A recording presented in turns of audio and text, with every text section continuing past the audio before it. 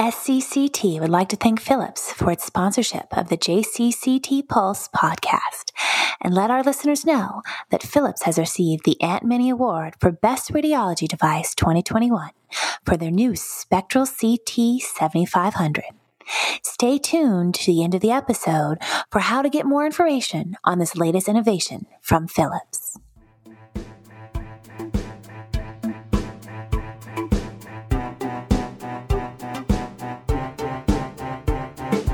Welcome to the JCCT Pulse, a podcast that brings you an overview of the most recent issue of the Journal of Cardiovascular Computed Tomography and in-depth conversations with the article authors. Each episode, we will go over several hand-picked articles to keep you up to date with the latest in cardiovascular CT. I'm your host, Todd Valines, the editor-in-chief of the Journal of Cardiovascular CT, and the Julian Ruffin Beckwith Distinguished Professor of Medicine at the University of Virginia.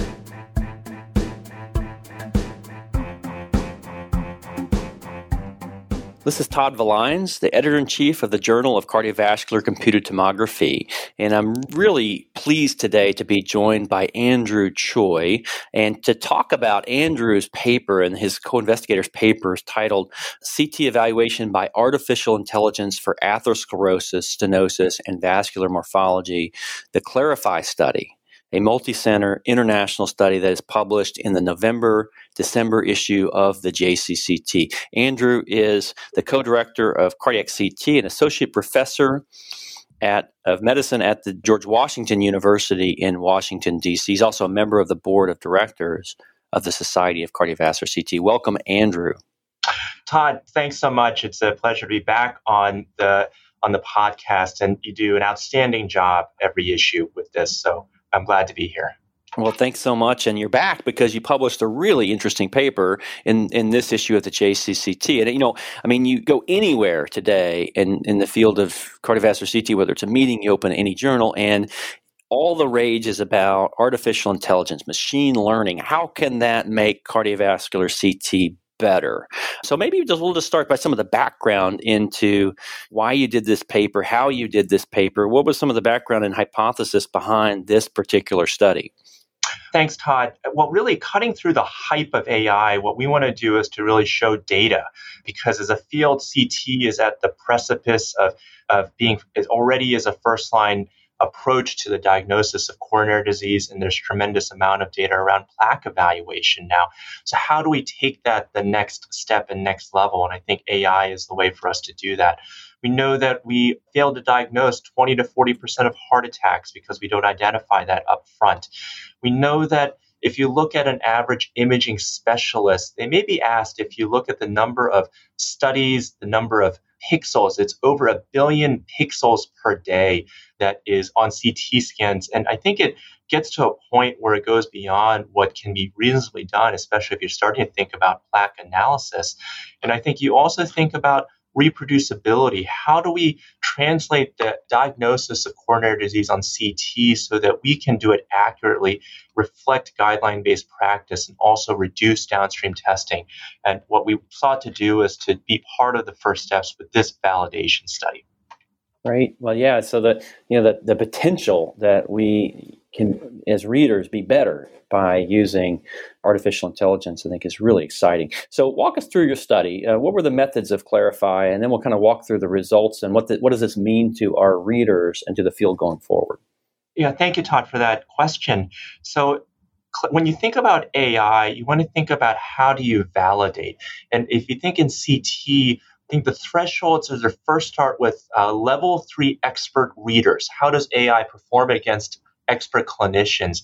And then moving forward from there. And so with level 3 expert as a standard, we took consecutive patients, 232 from 3 centers, Hugo Marquez's group in Portugal, our group at GW, as well as Ron Carlsberg's group in LA, and had 3 level 3 readers read the studies and come to a consensus on percent stenosis, as well as the presence of high-risk plaque features. And then we had the CTs evaluated by the AI algorithm. Now, the artificial intelligence algorithm, what does it do? It's a cloud-based software. There's a company called Cleerly that does this. What it does is it automatically takes the images to a cloud, does automated segmentation of all of the vessels and the vessel segments, the vessel lumen, evaluates for stenosis, evaluates fully for quantitative plaque, as well as for quantitatively defined high-risk plaque features, including low attenuation and positive for modeling, does automatic labeling of the vessel tree, and then does a graphical output of what the stenosis is, the CAD-RAD score of the plaque features, and then it allows us to then apply it into clinical practice. And so we sought to validate how good would the AI do against level 3 expert readers, against standard thresholds for stenosis, as well as CAD-RADs. Wow. So comparing, the very best expert readers who have been doing this a while versus the AI algorithm. And I understand that you looked at vessels that were at least 1.5 millimeters or larger from these coronary CT data sets. So what did you find? How did AI do against level 3 readers? Yeah, and so when you look at the results of this study, and we were surprised by this also, the diagnostic accuracy for stenosis, and the stenosis is defined by over 50% and 70% stenosis, was quite high. And so for 70% stenosis, the accuracy was over 99% with a sensitivity and specificity of 91 and nearly 100%. And for 50% stenosis, the accuracy was about 95%. With a sensitivity and specificity that was about 80 and 97%. We found that by agreement that the maximal stenosis on a per vessel basis was very small. The mean difference was only about 1%, and it ranged about 10 to 15%. And we also looked, because in clinical practice, CAD-RADS is what we use. And so we compared this against CAD-RADS categories, and we found that on a per patient basis, there was 98% agreement between the AI and level 3 consensus within one CAD-RADS category. And most of the time, the disagreement was that AI identified plaque about 13% of the time, that resulted in a change from CAD-RADS 0 to CAD-RADS 1. And so there was high accuracy for the AI analysis. Yeah, in fact, I think when you looked at within the paper, not only did AI detect a little more plaque compared to expert readers, but the presence of high-risk plaque. It actually, if I recall, detected more high-risk plaque as compared to consensus expert reads. And with still very good agreement overall, over 80% agreement. Yes, exactly. So, I think the key to unlocking the power of CT for prognostication, risk prediction, and also treatment is identification of high-risk plaque features, and that includes low attenuation plaque, positive for modeling. And I think as a reader, it's something that as a field we understand and we've known for the last decade, going back to Motoyama, but it's been harder to apply in clinical practice. It's very hard to see small areas of low density plaque. I think we have to start to really do this on a quantitative basis to be able to apply this. And I think the AI actually, in some ways, may do a better job of seeing that low density plaque compared to human readers. And that is something we're also providing further analysis in the future. Yeah. Now, there's a lot of interest, obviously, in plaque volume and plaque quantification. Several recent papers showing the additional prognostic value, for example, of quantifying low attenuation plaque is one example. In this paper, you did not quantify plaque volumes or do plaque quantification, but I understand that that's something that your group is also working on using this particular technology. Maybe you can just comment on where this technology is also being studied. Yeah, and so the focus of this was to demonstrate as a first step accuracy for percent stenosis. And for that, the AI approach was found to be very accurate. We did report out that the AI approach here identified a wide range of atherosclerosis, and that's in the supplement as far as plaque volume. But what we are doing now is validation against QCA as well as invasive FFR, and that's a study that is under review right now, and I think will be hopefully in press by the time this podcast is broadcast. There's also the ongoing multi-center study called Invictus that is comparing this AI approach against IVUS or OCT for stenosis burden and atherosclerosis so that there is a clear established gold standard to evaluate atherosclerosis burden so that the field will have confidence that this AI approach is accurate. We believe it is. Yeah, well, terrific. Any limitations to your analysis that our listeners should be aware of? And then I guess my second question is, where do you see this field going for the clinician on the front lines doing cardiac CT? Yeah, I think the limitations to this is that this was a focus on stenosis, that our prevalence of disease was relatively low, about 15%, but that will be addressed in the upcoming study that in which we have a larger population with a disease prevalence of over 55%. And I think that will give further confidence. And I think the second is, as you mentioned, really honing in on atherosclerosis and looking at advancement of gold standards. So, I think that this is this is the very first study validating this AI-based approach for CTA. And I think as there is already confidence in stenosis evaluation, it allows application into clinical practice, that there has been also initial algorithmic validation, I should point out, in over 1 million images for the centerline and over 1 million images for the lumen vessel wall from over 3,500 patients and 20,000 vessels. And I think that where is this field going? If we have AI-based approaches that are validated, that are rapid, the analysis here can be done in 10 minutes, then I think this really moves us into putting both AI-based evaluation and plaque evaluation into routine clinical practice. I'm excited for what's to come here this year and in the next few years to come. Well, great. Congratulations to you, Andrew, Dr. Earls, and all of your other co-investigators on this paper, the Clarify study. As you mentioned, one of the very first studies to assess the accuracy of artificial intelligence compared to expert readers in coronary CT. It's published in the November-December issue of the JCCT. Thanks so much for being with us today, Andrew. Thanks, Todd. And I also want to, again, acknowledge Dr. Earls and all the co-authors that have been so instrumental in this ongoing work. Great. All right. Well, thanks, Andrew. Take care. Thanks, Todd.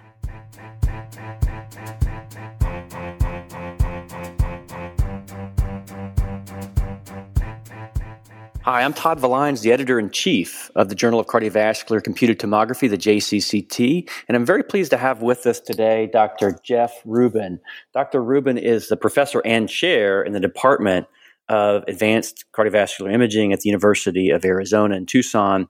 And we'll be discussing a paper that he and his co-investigators published in the November-December issue of the JCCT titled The Direct Costs of Coronary CT Angiography Relative to Contrast-Enhanced Thoracic CT, Time-Driven Activity-Based Costing. Welcome, Dr. Rubin. Thank you. It's a pleasure to be with you. So one of the things our listeners will certainly be interested in, what was the background for performing this particular study that assessed direct time-driven costs comparing CT versus non-cardiovascular CT and contrast-enhanced thoracic CT? Well, the backdrop has been that for a number of years now, we have seen compelling data suggesting that coronary CT angiography should be playing a major, if not dominant, role in the diagnosis of patients with chest pain. And yet, it didn't seem to be gaining traction. And when we spoke to folks around the country, one of the barriers that was constantly called upon was the level of reimbursement and the fact that it was perceived as being more expensive to perform and not effectively reimbursed. In fact, in recent years, there had been declines in reimbursement for coronary CT angiography relative to other diagnostic imaging tests for acute chest pain. And so we sought to unpack why that might be and focusing on what we would like to believe should be a fundamental driver of reimbursement, namely the cost of performing a procedure.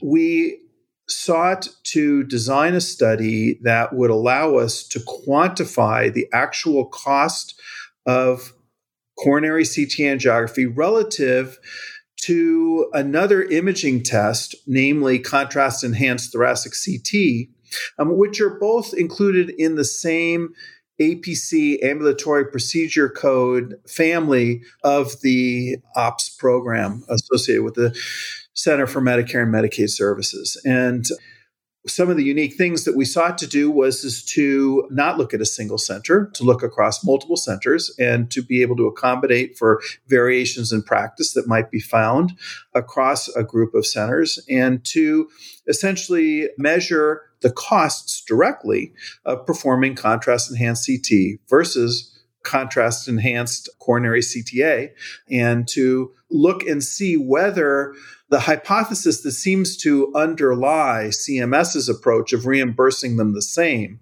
is associated with the same costs of performing the two studies. Yeah, so for our listeners, I mean, it's remarkable. We know that these are roughly reimbursed about the same, within just a few dollars of each other.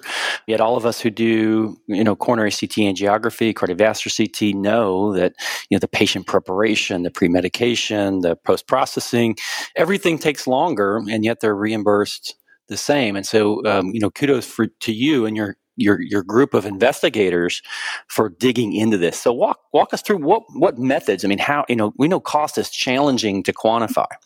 How did you all perform this particular study? So we used a method called time-driven activity-based costing. And this is a method that is intended to determine the cost of a procedure, of an encounter, of any measurable element of production by associating it with time that is required for all the different components, and then valuing that time with a conversion rate of dollars per unit time. And so consequently, the basis of time-driven activity-based costing is to look at the time that various labor elements are participating in the study, the time that a CT room is occupied, and then the resources that are consumed within the scan room, within the preparation, in the follow-up, et cetera. And so the actual implementation investigated the performance of coronary CTA and contrast-enhanced CT across 7 centers around the country and involving 5 different states that all had leaders in cardiovascular imaging and coordinated the direct acquisition and data collection at each site. And so patients who were coming through for coronary CTA and patients that were coming through for contrast-enhanced CT scans were followed by different types of individuals depending upon the center, but with a stopwatch or a stopwatch application on the phone.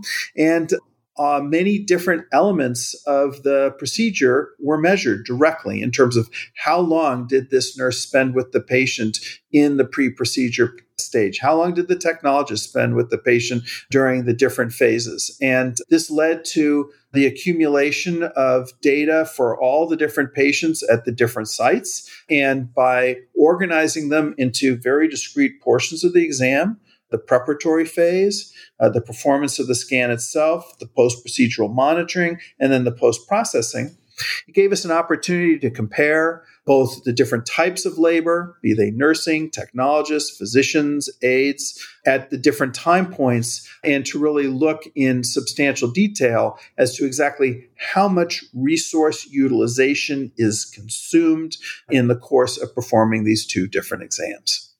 So what did you find? What were the differences? Because, I mean, if you haven't taken a look at this for our listeners, I would really, really encourage you all to go read this paper in this issue of the JCCT. So what were the big results, the take-home results for our listeners? Well, we found substantial differences in the time and cost associated with every phase of the CT exam between the coronary CTA and the contrast-enhanced CT scan. And in a nutshell, we saw that the direct costs of performing coronary CTA were 3.4-fold greater than for contrast-enhanced CT. And that is an amalgamation of labor and the capital equipment costs, which are the predominant elements of the cost, and then contrast material, just a small slice, which actually is about the same between both procedures. when we look at the biggest source of difference between coronary CTA and contrast-enhanced CT, most folks won't be surprised to find that it really is the labor that is required to support coronary CTA. In fact, the cost of labor is 6.5 times greater for a coronary CTA when compared to a contrast-enhanced CT. And so this really highlights and underscores the fundamental difference in performing coronary CTA relative to contrast-enhanced CT and the primary drivers for the greater cost associated with coronary CTA. Yeah, it's just amazing to me, and I think not surprising, but no one had ever documented this. Correct me if I'm wrong, but I think this is really one of the first studies of its kind, that the mean duration of coronary CT angiography was 3.2 times longer than just contrast-enhanced thoracic CT. That's right. And, it is, to our knowledge, the first time that these measurements have been undertaken, particularly in a multi-center fashion. And hopefully it's not the last, because this is a very powerful and objective means of collecting cost data. And the type of cost assumptions that usually underlie the management of our medical centers, of our hospitals, are not derived by these bottom-up direct measures of resource utilization. Rather, they're determined by other sort of assumptions, top-down levels, where there's a ratio of cost to charges, for example, or there's a lookup table that's applied around the country. And so there's no question that it is much more labor-intensive to perform a costing study using this bottom-up approach, using this sort of these building blocks of actually directly measuring resource utilization.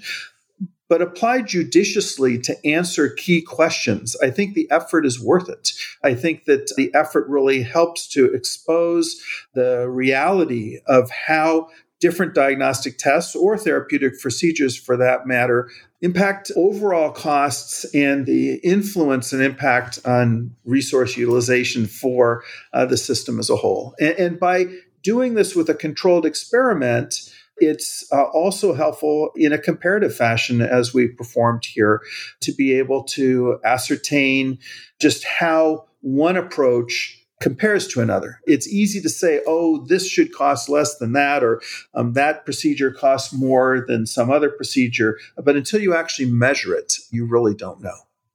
Yeah, and I think just so informative, because as we know, these APCs, cardiac CT has been lumped in with a large group of imaging procedures that are supposed to be relatively similar in their, the cost to perform, the time to perform, et cetera. And we see that that was a big assumption by them. That was, we all who do this on a daily basis know that it's not accurate.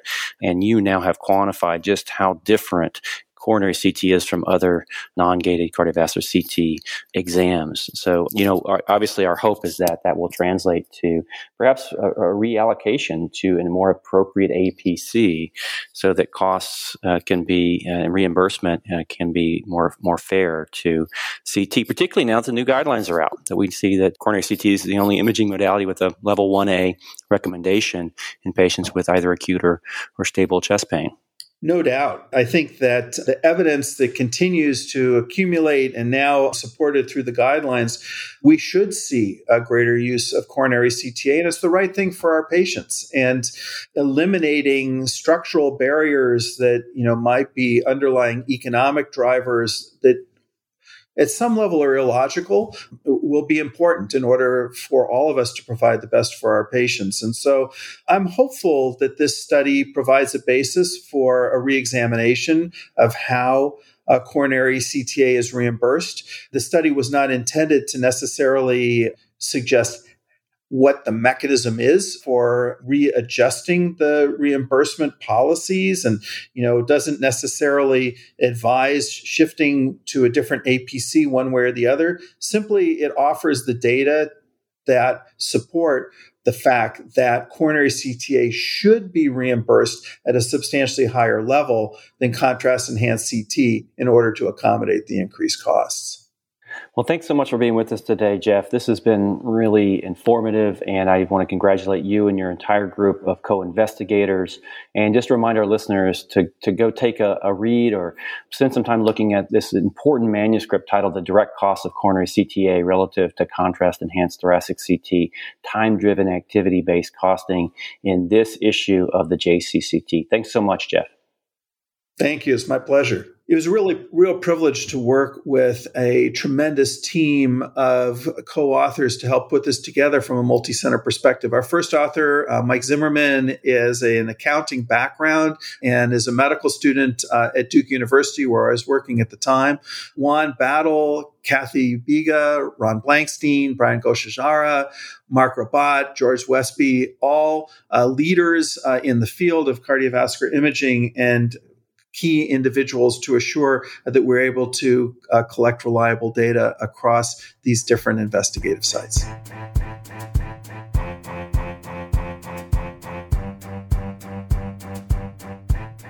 I'm Todd Villines, the editor-in-chief for the Journal of Cardiovascular CT, the JCCT, and we're very pleased to have with us today Dr. Gudrun Feuchtner. She is a radiologist in the Department of Radiology at Innsbruck Medical University at Austria. She's an associate professor in cardiovascular imaging, and certainly someone I think that needs no introduction to those of us in the field of cardiovascular CT. Thanks so much for being with us today, Gudrun. Thank you very much, Todd. It's a great honor for us to being highlighted in the JCCT Pulse issue. Well, in fact, the title of your paper, Gudrun, Smoking and Obesity Predict High-Risk Plaque by Coronary CTA in Low Coronary Artery Calcium Score. This is in the November-December issue of the JCCT. Why don't we start by giving us a little background as to why you performed this particular paper? Yes, one major background was to assess the relationship between the specific cardiovascular risk factors and high-risk plaque criteria in a specific cohort, like the low calcium score category 1 up to 99 Egerton units. Because in 2018, when we designed the study, the AHA's guidelines still left it open to the clinician whether or not initiate statin therapy in less than 100 Egerton units. They stated the decision should be made pending on the individual clinical risk profile. And therefore, we went in detail for the 6 major cardiovascular risk factors. But second, there was also a little bit of political background because we saw the smokers had the strongest relationship, and we didn't have a public smoking ban in place in Austria, in our country, at this time, and it is still a political issue in many Eastern European countries, in contrast to the US, which do not have public smoking bans imposed. To elaborate out a little bit more the relationship between smoking and high-risk plaque criteria. So you looked at a little over 1,000 symptomatic patients. So these were patients clinically referred for coronary CT, and you focused in specifically on those with an Agatston calcium score between 1 and 99. Is that right? Correct. It was a retrospective analysis. We enrolled patients referred to coronary CTA for clinical indications. They had a low to intermediate pretest probability. In terms of symptomatics, like 50% had atypical chest pain, or they had a previous suspicious, like resting EKG or treadmill stress test findings. So they all had a previous baseline checkup at a cardiologist, but did not meet the indications for invasive assessment. So they met the indications for a non-invasive workup. So they were not healthy individuals. Yeah.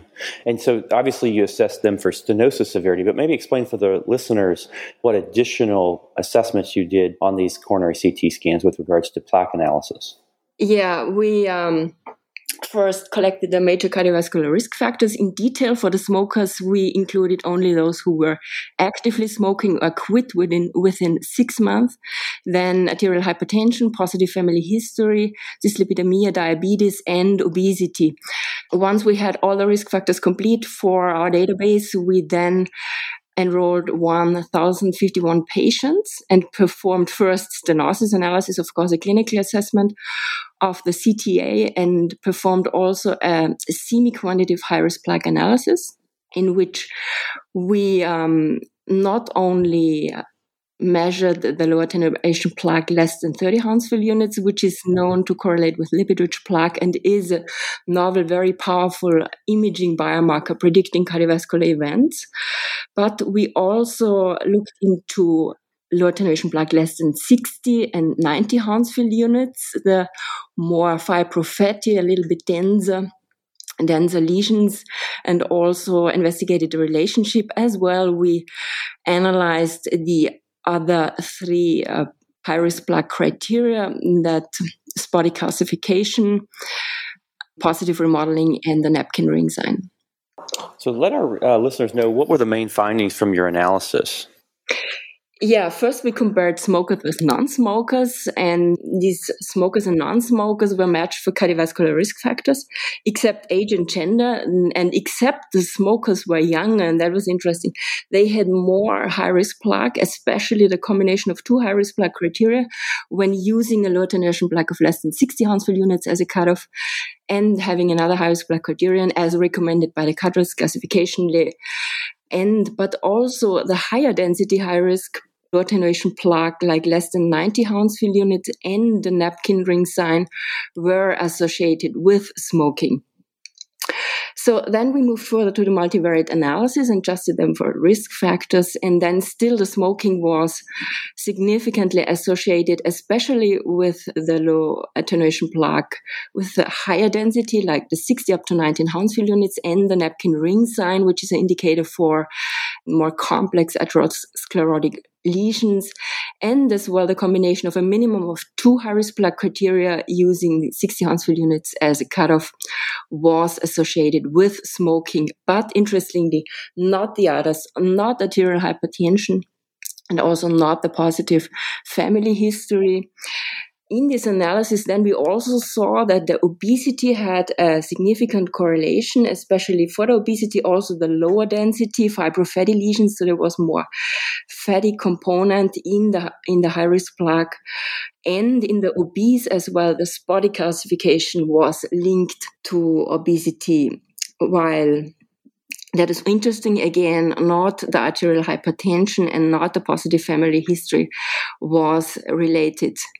And another finding was that male gender as well was highly predictive for high-risk plaque, but that has been also shown by other studies as well in the previous literature. Well, congratulations to you and your co-investigators who led this study. And I think for me, it was someone who does prevention in my clinical practice is really, I think, helps us understand this group with calcium scores under 100. What risk factors are associated with perhaps more advanced or higher risk atherosclerosis. And so you identified men, you identified smoking especially, as well as obesity. And by the way, the majority of these patients had non-obstructive coronary disease. So they've really shifted to a prevention model. And so, I think in an era where we have calcium scores, when you see those risk factors in particular, knowing that those are associated with a much higher rate of high-risk plaque features, I think is really, helpful. 1 in 5 of your smokers had high-risk plaque, which was quite impressive. Any final comments for our listeners? Yeah, actually, the study limitations. Thank you. Yeah, I agree. Especially it means for practice, it's very practical when you have a patient come in with a calcium score less than 100 and he's a smoker and obese, then you may already think of that he has a higher a priori residual risk than someone who has a hypertension and as well dyslipidemia. That is one of the study limitations. The patients with dyslipidemia were in about 50% already on statin treatment because in Austria we have a preventive program that invites the entire population age more than 45 years for a blood sample test that includes cholesterol. So 50% were already on statin. So it means because the relationship of dyslipidemia, especially severe non-treated dyslipidemia and lipid-rich plaque has been shown by other studies in the literature, we have to be careful in this specific cohort because it's more representative for already. It's not representative for a patient with severe dyslipidemia and not yet on treatment. I think in these we also will find more fibrofatty, especially lipid-rich plaque. And second, also the prevalence of diabetes study limitation was low with 10%. Therefore, there was a trend for more high-risk plaques in the diabetics, but because of the low prevalence, the data are a little bit underpowered. Well, Gudrun, thank you again for sharing this with us, and congratulations to you and your entire team for publishing this important paper titled Smoking and Obesity Predict High-Risk Plaque by Coronary CTA in Low Coronary Artery Calcium Scores. Thank you, and have a great rest of your day. Thank you as well. Thank you for highlighting our research.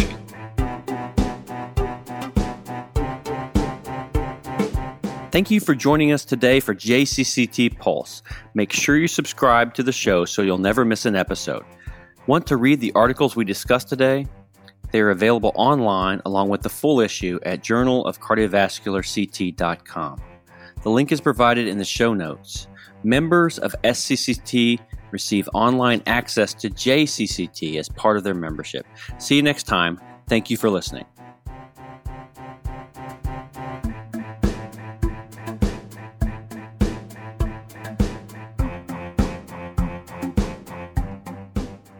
Thank you to our sponsor, Philips, for their support of this podcast. Philips offers the latest advances in CT scanner design and technology to help give you the speed and performance to do more. Visit usa.philips.com/healthcare/resources/landing/spectral CT 7500 for more information.